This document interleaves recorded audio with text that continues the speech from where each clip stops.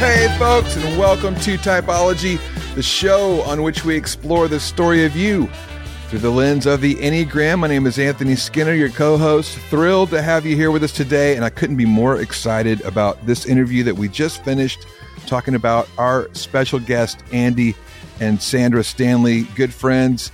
Andy, of course, is the founder of the Atlanta-based North Point Ministries. Amazing church there. They have a network of over 180 churches. He has an amazing podcast, Your Move with Andy Stanley. He does so many wonderful things in leadership, and they have written a brand new book, Andy and Sandra, on parenting. It's called Parenting, Getting It Right. And I'm telling you, both Ian and I wish we'd had this book when we'd started our families. We cover so many amazing topics today that I know you're going to be really enriched by hearing this interview.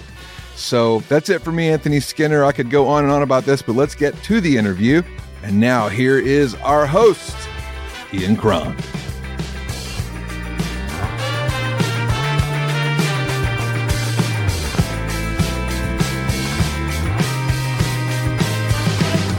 Andy and Sandra Stanley, double Enneagram 1 spouses and parents, and authors of the new book, Parenting, Getting It Right. Welcome to Typology. Thank you for having us. Yeah, Ian, it's good to see you again. It's been a while since we've chatted, so this will be fun. Yeah, man, I've been really looking forward to this, particularly because I've read the book, Parenting, Getting It Right, and I have a million questions for you, and I am positive that a lot of our listeners are going to be sitting on the edge of their seat wondering, can Andy and Sandra help me get it right? All right, so we've never had double ones on the show. So I am so jazzed. Never before. Yep. It's an interesting dynamic. Yes. Well, we're going to find out. Sandra, I don't know you. This is our first time being face to face. I want to know, how did you discover the Enneagram? And if it has, how has knowing your type affected your marriage and especially your parenting?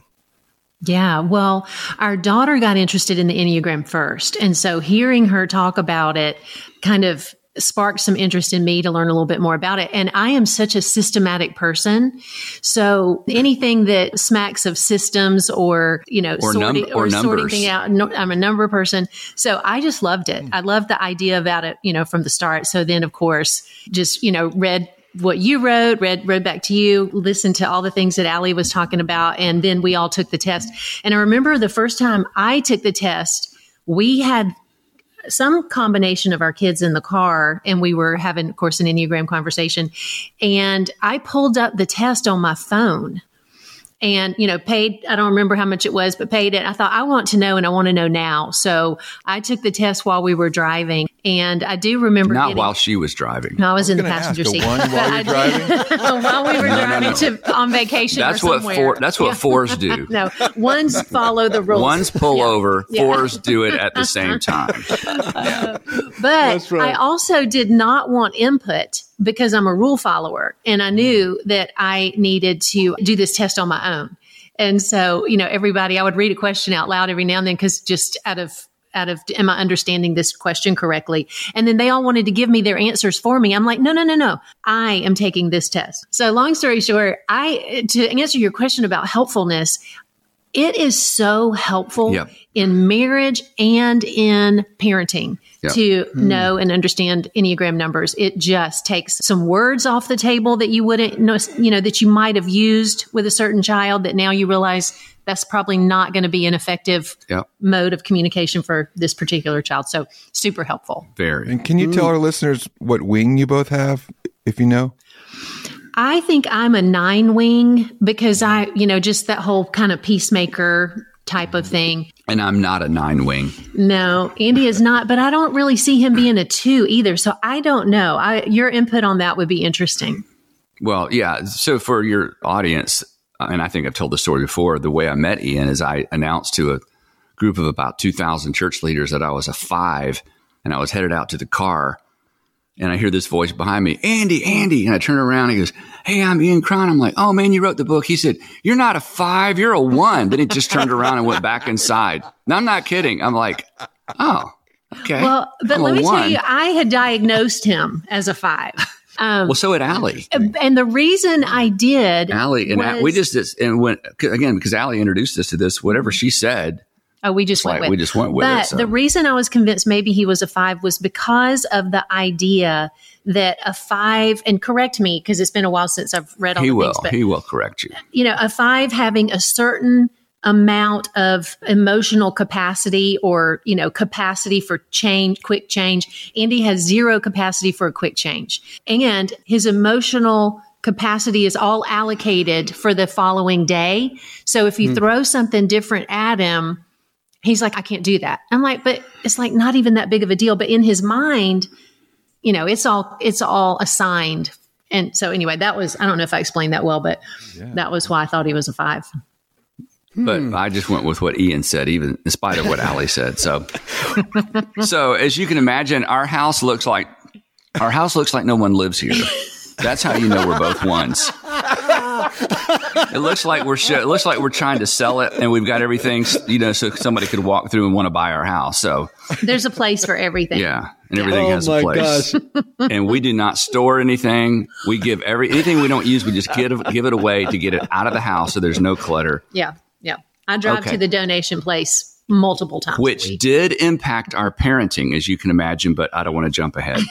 Yes. Wow. Well, I mean, there's nothing wrong with your house looking staged for sale. That's completely fine. I wish mine did. It definitely looks like an Enneagram 4 house with strange totems of all the things I have done in my past, strange artwork and the like. But anyhow, you know, I want to jump into this whole topic of parenting too, because obviously, you know, we're living in an age when parenting is super hard, right? I just read a study about anxiety and depression among kids, issues of mental health, which, you know, when I was a kid, I mean, they clearly were issues, but not at the fore like they are today. And so I think this book, Parenting, Getting It Right, is incredibly, incredibly timely. As Enneagram 1s, it's laid out perfectly and in a way that is pithy and to the point. So I want to just get your thoughts as Enneagram 1s about parenting. I want to know, like, what's the goal of parenting in your mind? Well, and again, this is the one in us. So our oldest, Andrew, was in a car seat. We're going on vacation, meeting her family. And so I'm like, we need to set some parenting goals. So he was, I don't know how old he was, but he was, in an infant seat still. Yeah. So. And so we came up with these 3 goals that ended up being too many. And eventually it just came down to one thing for us, which is a 1. Of course, it would come down to one thing. And we decided, and this was because of something I saw in Sandra's family, honestly. And we tell this story in the book. I saw something in her family that was not in my family of origin. It was so normal to her, she didn't even notice it. But to me, it stood out. And that was her. She has a younger brother, older sister. And the 5 of them always enjoyed being together and looked for opportunities to be together. And whenever 4 were together and 1 wasn't there, they would call the 1 to say, "Hey, we miss you, and why aren't you here?" And we're having torment them. And to torment them, we're having steak and grandmama's cookies. You're missing out. And it really got on my nerves, honestly, early in our marriage. But when we had Andrew, I realized whatever that is, that's what I want for our family. So we determined that the win for us as parents was kids who wanted to be together and wanted to be with us when they no longer had to be. Kids who enjoyed being together and who enjoyed being with us when they no longer had to be. So we immediately, strangely enough, began parenting with adult kids in mind. We didn't think of it in those terms then, but that's what this was. And this really set the trajectory for our parenting, that it became, we parented with a relationship in mind, current and future relationships. And we stuck with that. And then now that our kids are adults, we thought, well, hey, let's share with the rest of the world what we did, because we think that is the win. But in the book, we make the point, every parent needs to determine their win, because if you don't, culture and busyness will determine the win for you. And the whirlwind, as you just pointed out, Ian, the whirlwind of parenting, if you don't keep your eye on some sort of ball, you're just reacting to whatever's coming your way. And it's difficult not to get caught up in that. And we certainly wrestled with that like every other set of parents. But that was early on. We decided that's the win. And honestly, it's because of what I saw in Sandra's family. And I think apart from that, I would have parented toward compliance, obedience, success, all of which are super important.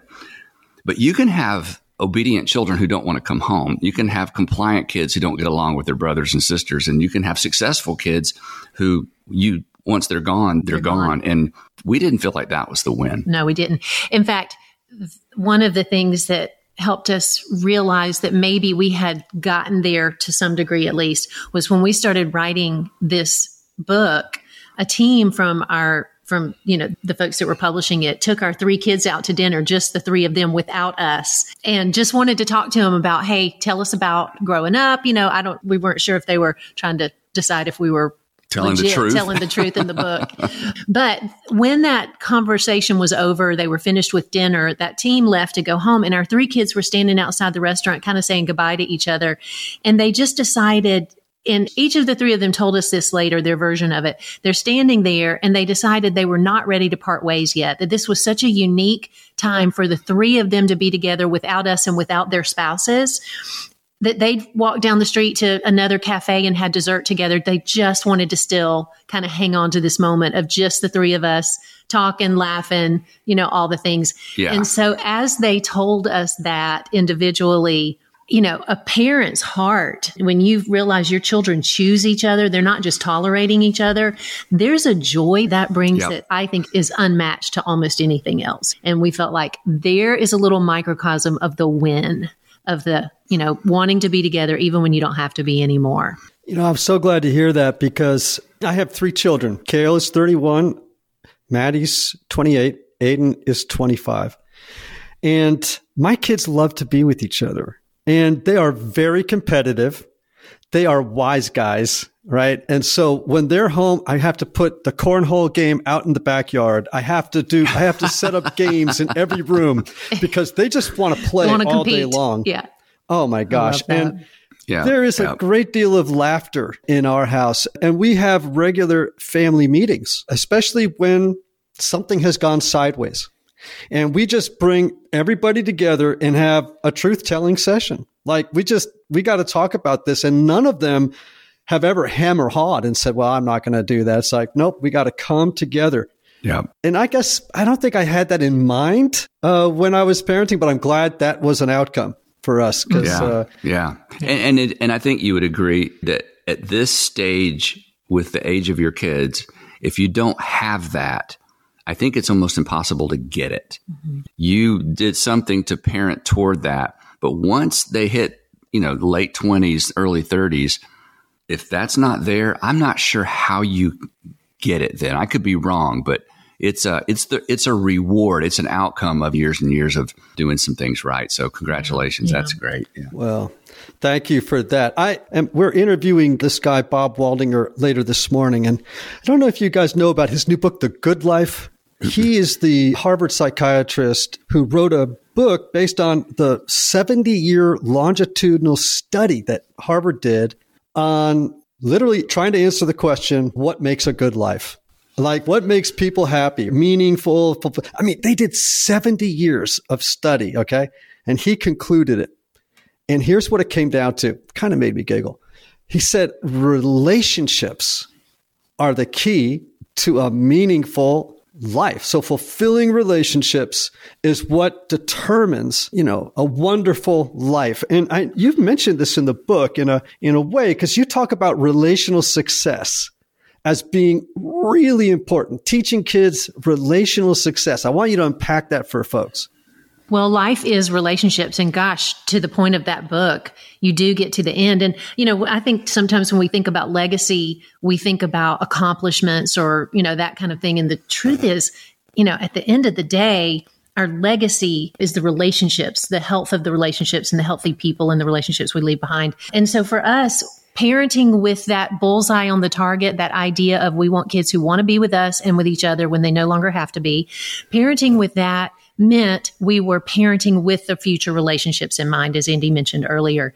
And So as it relates to the nuts and bolts of parenting, that actually informs a lot of the decision making. It informs decisions that you make for your calendar, what goes on the calendar, what doesn't go on the calendar. It informs decisions you're going to make as it relates to discipline of your children.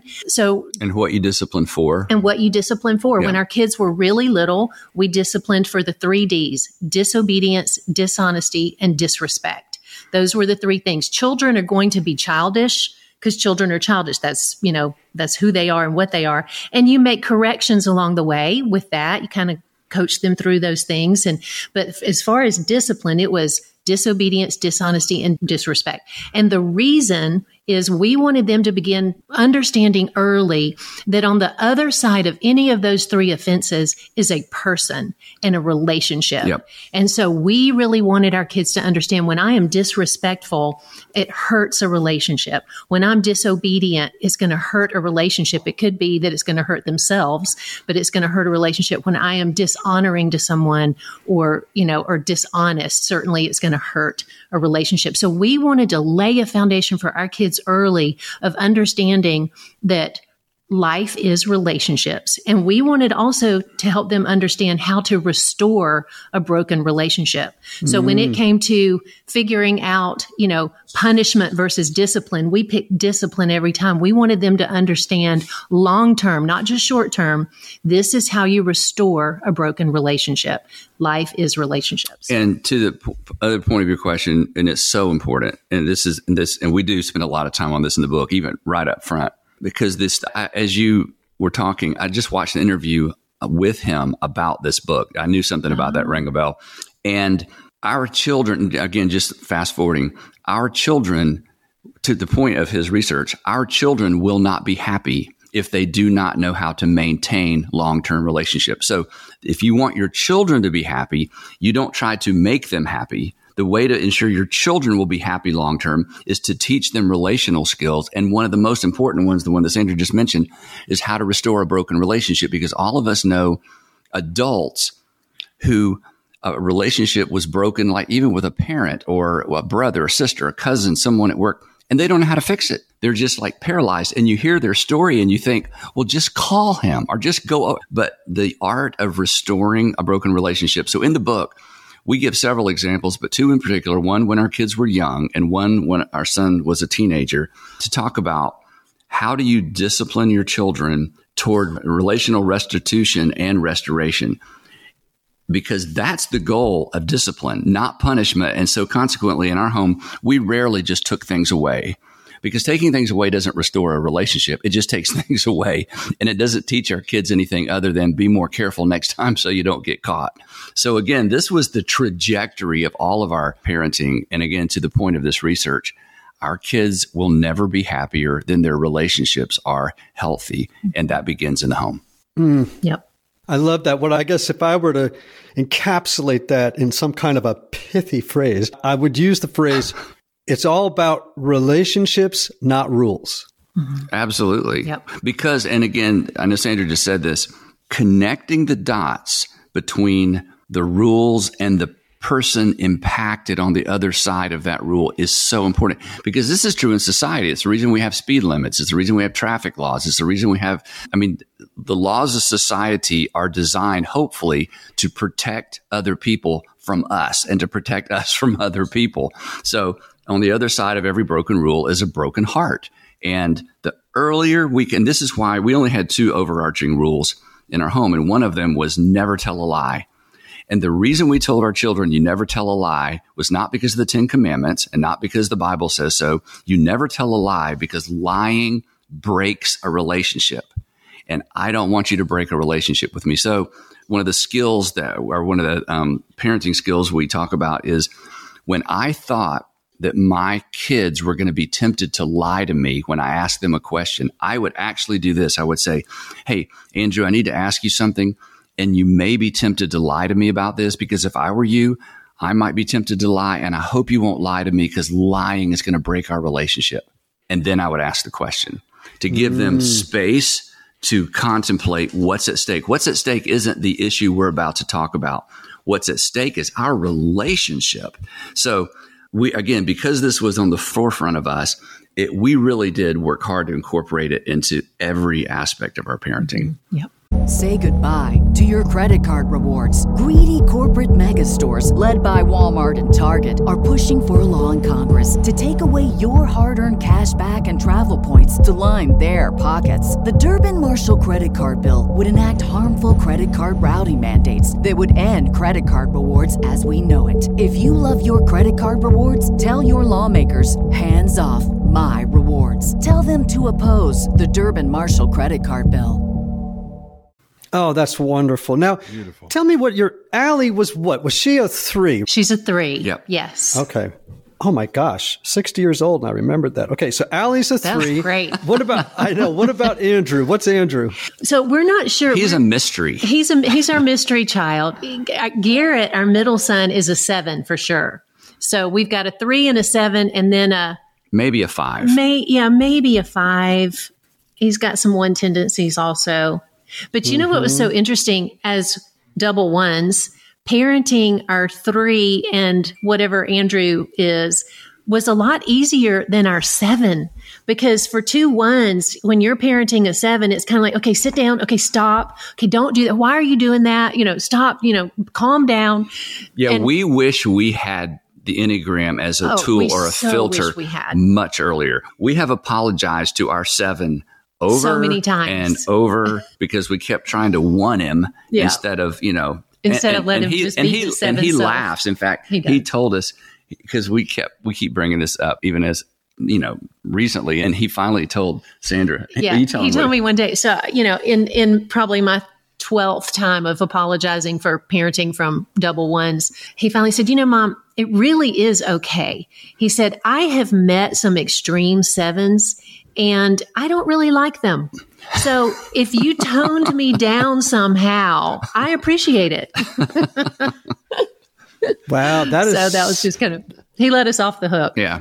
Well, that's pretty good. And I hear 2 good parenting principles there. Actually, one that I have practiced regularly, but again, not with the intentionality of a 1. It was maybe more intuitive that I needed to do it. But one of the things I tell parents based on my own experience is don't be afraid to apologize and make amends to your children. And a lot of times parents are either too proud or too frightened that if their parents, they see their parents vulnerable, that, or wrong, that things aren't going to end well. And I have a beautiful daughter, Maddie. She's a 9, and she went through a very rough period. And guess what? We didn't get it 100% right. We just didn't. And years afterwards, when she was a young adult, we were sitting on the front lawn of our home, and this came up, and it became a very tender conversation. And I said to Maddie, it's just sort of one of those moments of inspiration. I said, Maddie, a day may come when I'm not here and you're going to be angry with me. And I said, I want you to know I get it, and that's okay. And I want you to know if I'm not here to tell you that I'm sorry. And I have to tell you, it was maybe top 3 parenting moments. It was a great deal of just, when 2 people kind of melt into each other in a moment like that. And so I just would commend to parents this practice of having humility to say, I didn't get it all right, but man, just know I wish I had. Well, if I could unpack that moment for a second, because to double down for the parents who are listening, humility is life to a relationship. Yes. Period. Humility and trust. And they go together. You cannot, I don't know if this is for sure true, but it would be hard to overdose a relationship with humility.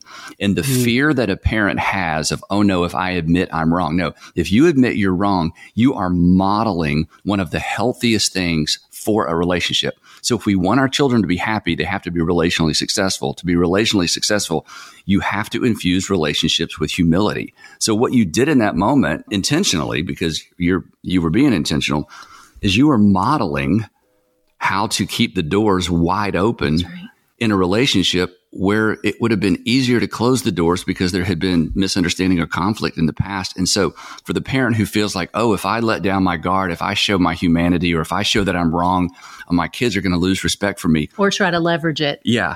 Time out. Have you ever lost respect for someone who displayed humility? No. The people we lose respect for are the people who don't display humility, keep the walls up, and have to be right all the time. Those are the people that you just don't want to come home once you're gone because it's just too hard because everybody's navigating their ego. So that's a powerful moment. Wow. Yeah. It's good. I'm dying to ask a couple of questions. You say in your book you have these tips for influencing your kids. One is never arguing with them, choosing to live with attention, and then understanding you don't have the same relationship with your kids as they have with you. Could you unpack those? Yep. Yeah, that never arguing seems very counterintuitive for as a parent. Well, and they go together, and I love talking about this. To me, this may be the preeminent insight to keep in mind in parenting. Especially in those older, when you've got middle schoolers and high schoolers. That we are in a relationship with our children. It is not the same relationship. We are in a relationship with our children. It is not the same relationship. They have a relationship with someone who holds all the cards. We have a relationship with someone who holds none of the cards. That is not the same relationship. And it's easy to remember that when they're very young.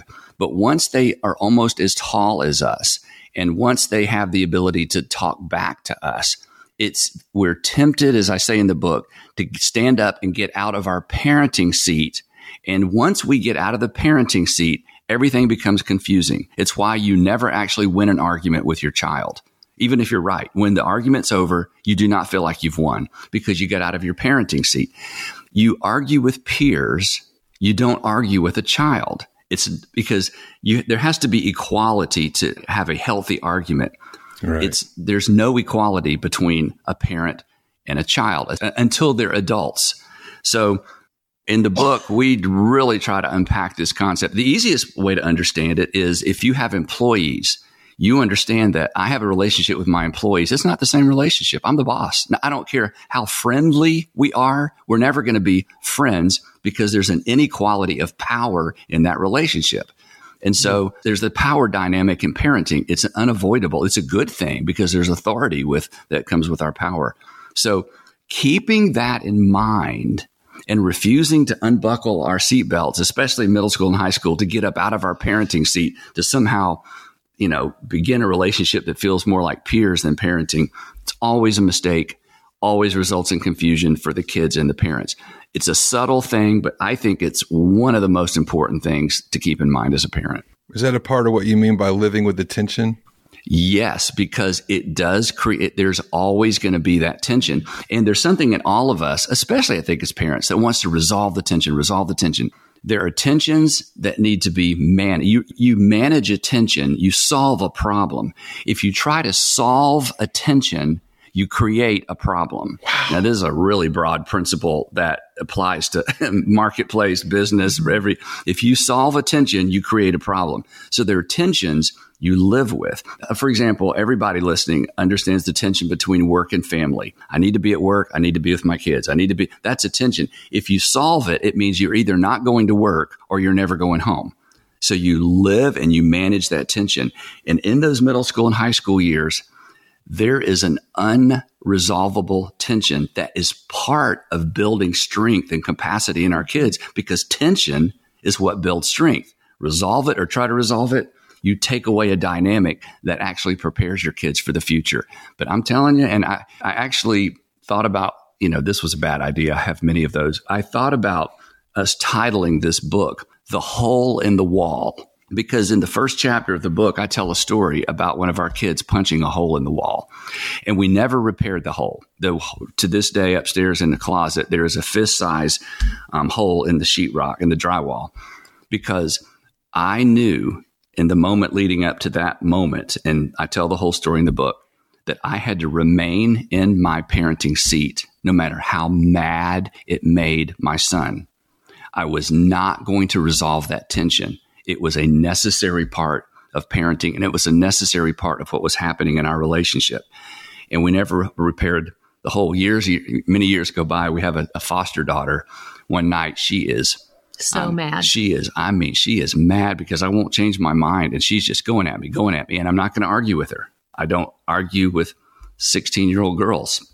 I just don't. You just don't argue. And finally, I said, "Come here, let me show you something." So I took her upstairs, turned on the light.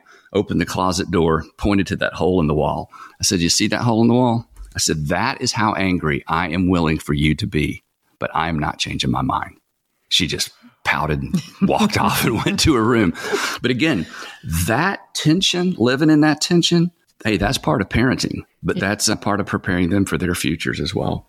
And, getting back to the Enneagram, it looks different with different Enneagram number children. Yes. Because if you've got an 8, they're going to want to go toe to toe over until everything. You have wrestled it to the ground, and they're not going to be content living in the tension. And they are not going to change their mind, and they're not going to give up, which makes you feel as a parent like you're wrong. I must be wrong because they're so adamant. Nope. You remain seated.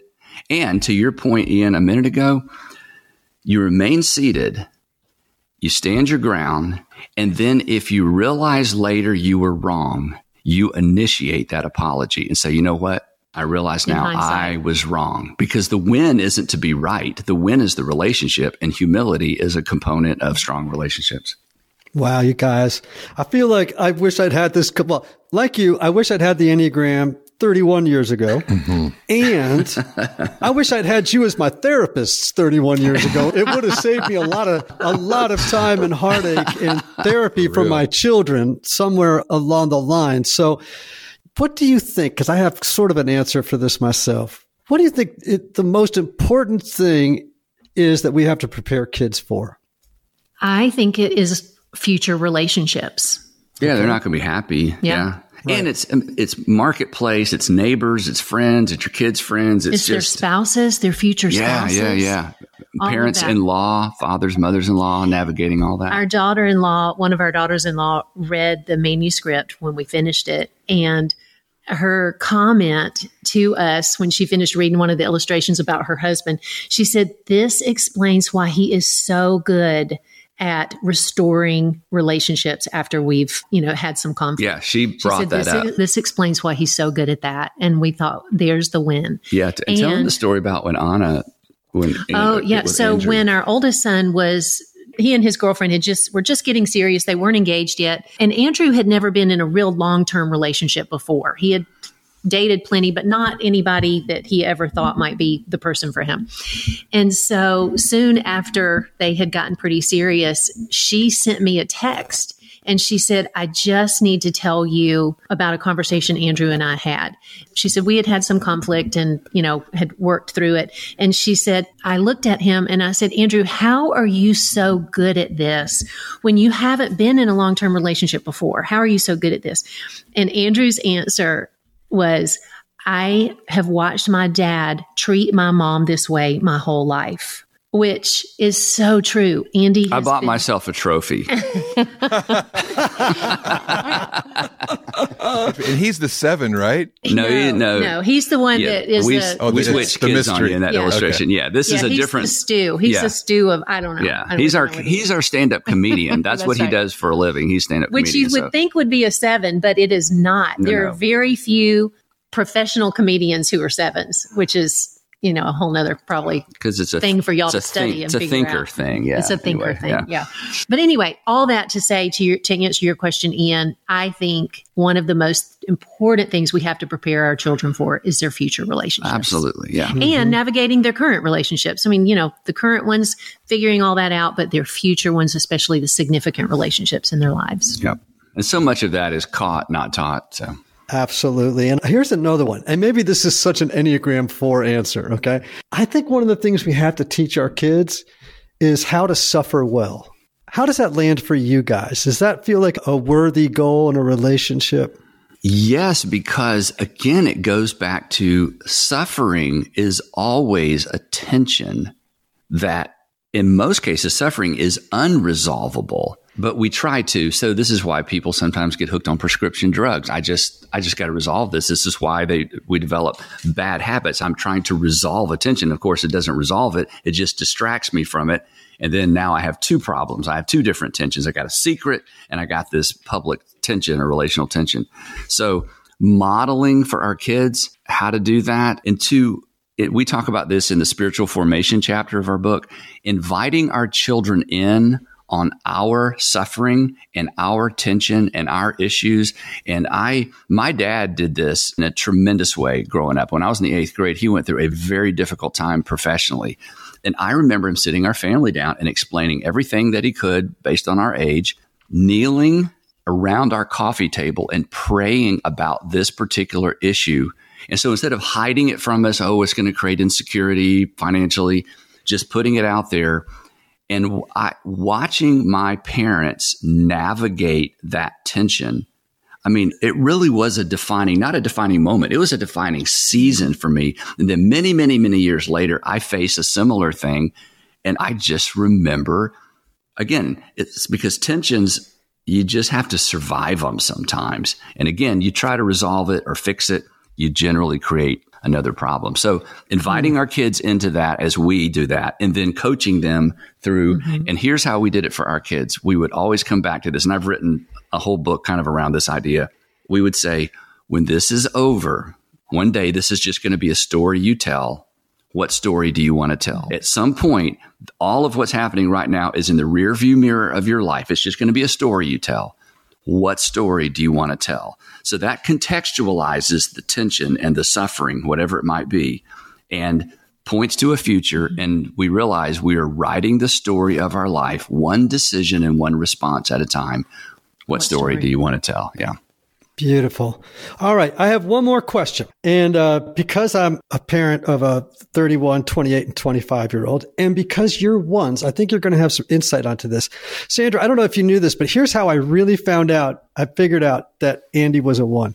Or how it was confirmed after our initial conversation. We were talking about how he, on Monday morning at around 2 a.m., so it's right after Sunday, would wake up and begin to think about how he could have spoken better during the sermon. I should have had this point, or I could have done that, or maybe it should have been 2 minutes shorter, or you know what I'm saying? And I'm like, I don't mean to tell you this, Andy, but no other number does that. It's just like, on a consistent basis anyway, right? So let me just globalize this out into parenting. I'm 62, got these 3 adult kids, and I periodically do wake up with what I might term parenting regrets. You know what I mean? Like, oh gosh, I should have done that. And this kid was so different than that kid. I wish I'd done that. And oh gosh, I hope that didn't hurt too much. And, as ones who tend to struggle with negative critical self-commentary in the mind running a lot of the time, I just wanted you to ask you, do you ever have parenting regrets? And like that kind of haunts you a little bit. And then how have you sort of resolved or not resolved them? Yes. We just talked about one with our 7. With Garrett. But also, I think for me, being a systems person, I've never met a system I didn't think I could make more efficient. So I think when I aired, especially when our children were young, children just want to play. They just want to be with you. They just want to do whatever you're doing. And that was a real cog in the efficiency wheel of my life because I had, everything in a certain way. One of the things that I realized along the way, and I do think back to this and have regrets, especially now, I wish I had stopped and played more when they were little, because I was home with them during those years. I wish that I had stopped and played more. I wish that I had not focused so much on efficiency and progress and really redefined what efficiency and progress are in this context of having young children at home. Instead, I had, my timeline and my linear program of how I wanted this day to go. And that's where my regrets lie when I think back to those years. So when I look at pictures of our kids and doing this book, we were pulling up all kinds of memories and all kinds of stuff to create content. I looked at so many pictures of our kids when they were 2, 4, and 6, or any of those training years, those discipline year stages of parenting.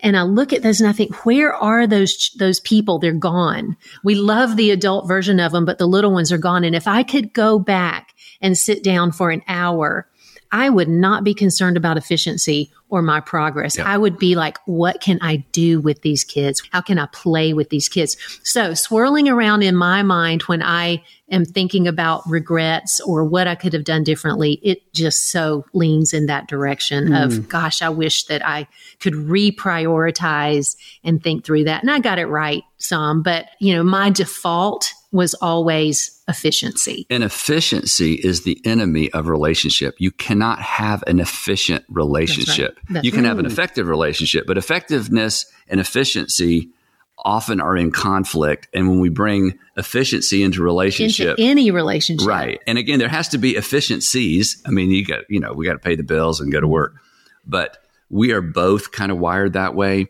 And I feel the same way. I wish I'd just relaxed more, not worried about the dumb stuff. And funny story related to that. We had a different foster child in our home, and she had just turned 5 years old. This is when our kids, Andrew was already in college. Garrett might have been in college by this time. He was, yeah. So we have this foster daughter. She just turned 5, and she got a brand new pair of roller skates for her birthday. And they hadn't been outside on the concrete, so they were smooth, wheels. And so we were letting her skate in the house. Roller skate in our house. Roller skate on our hardwood floors. 2 ones. Yeah, roller skate on the hardwood floors. Yeah, it was like a little. That's like letting a husky up on the couch. That's right. Yeah, exactly. One of those shedding dogs. Yeah. So anyway, Andrew comes in for whatever reason. He came home, and this little girl is skating around, and he said, "She's skating in the house? You didn't even let us run in the house." Yeah. And we're like, oh, well, we can fix the floors later. Yeah. She's banging, bumps into the wall. I said, we're practicing being grandparents. Yeah. But there was a definite contrast because we matured a little bit and you realize, we had a little more. Yeah. Sure. I'm going to close up by maybe a word of encouragement for parents and everybody. I just want to remind you, I'm talking to my friends, Andy and Sandra Stanley, about their new book, Parenting, Getting It Right, a book that, gosh darn it, I wish I'd had 31 years ago. Anthony, I can see, is puddling up because he feels the same way.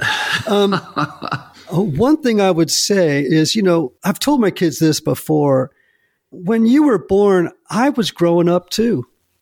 Like I was a kid in my 20s. I didn't have a manual. I was kind of just doing the best I could with what I had. Especially, I came from a very troubled family, and that made it really difficult. And I felt like I've sort of learned over the years that it's all about progress, not perfection. That I got to get up every morning. I got to put my pants on. I got to put my boots on and focus on the progress, not condemning myself for not being perfect. And then the other thing is what you said, and I'll close on this. If you feel regrets in the moment, just remember you can heal it with grandkids because I got to say, my mom, who's 94 and she has dementia now, but she was not an awesome mother. I just got to be honest, right? She was not very nurturing. She was gone a lot, but man, she was great with my grandkids. And I have often said to my wife, she wasn't a good mother, but man, she is a great grandma. And that has actually made a lot of healing in our lives together, right? So, hey, you parents out there who got some regrets, just wait until you got grandkids. You got a second chance to maybe make good on it. Well, Andy and Sandra, what a great interview. Authors of the new book, Parenting, Get It Right. I really want everybody to go out and get a copy of this book. It is a slammer. We didn't even have a chance to get into the whole marriage piece of this, so maybe we'll get you back on and talk about that. I just want to say this book could not be more timely or better written. I really mean that. Thank you. Really, it is so clear and wonderful and to the point and really full of wisdom. Andy and Sandra, thanks for being on Typology today. Thanks for having us. Thank you so much. Yeah. Hey, Typology Tribe, remember these words of blessing. May you have love, may you have joy, may you have peace, may you have healing, and may you have rest. Until next time.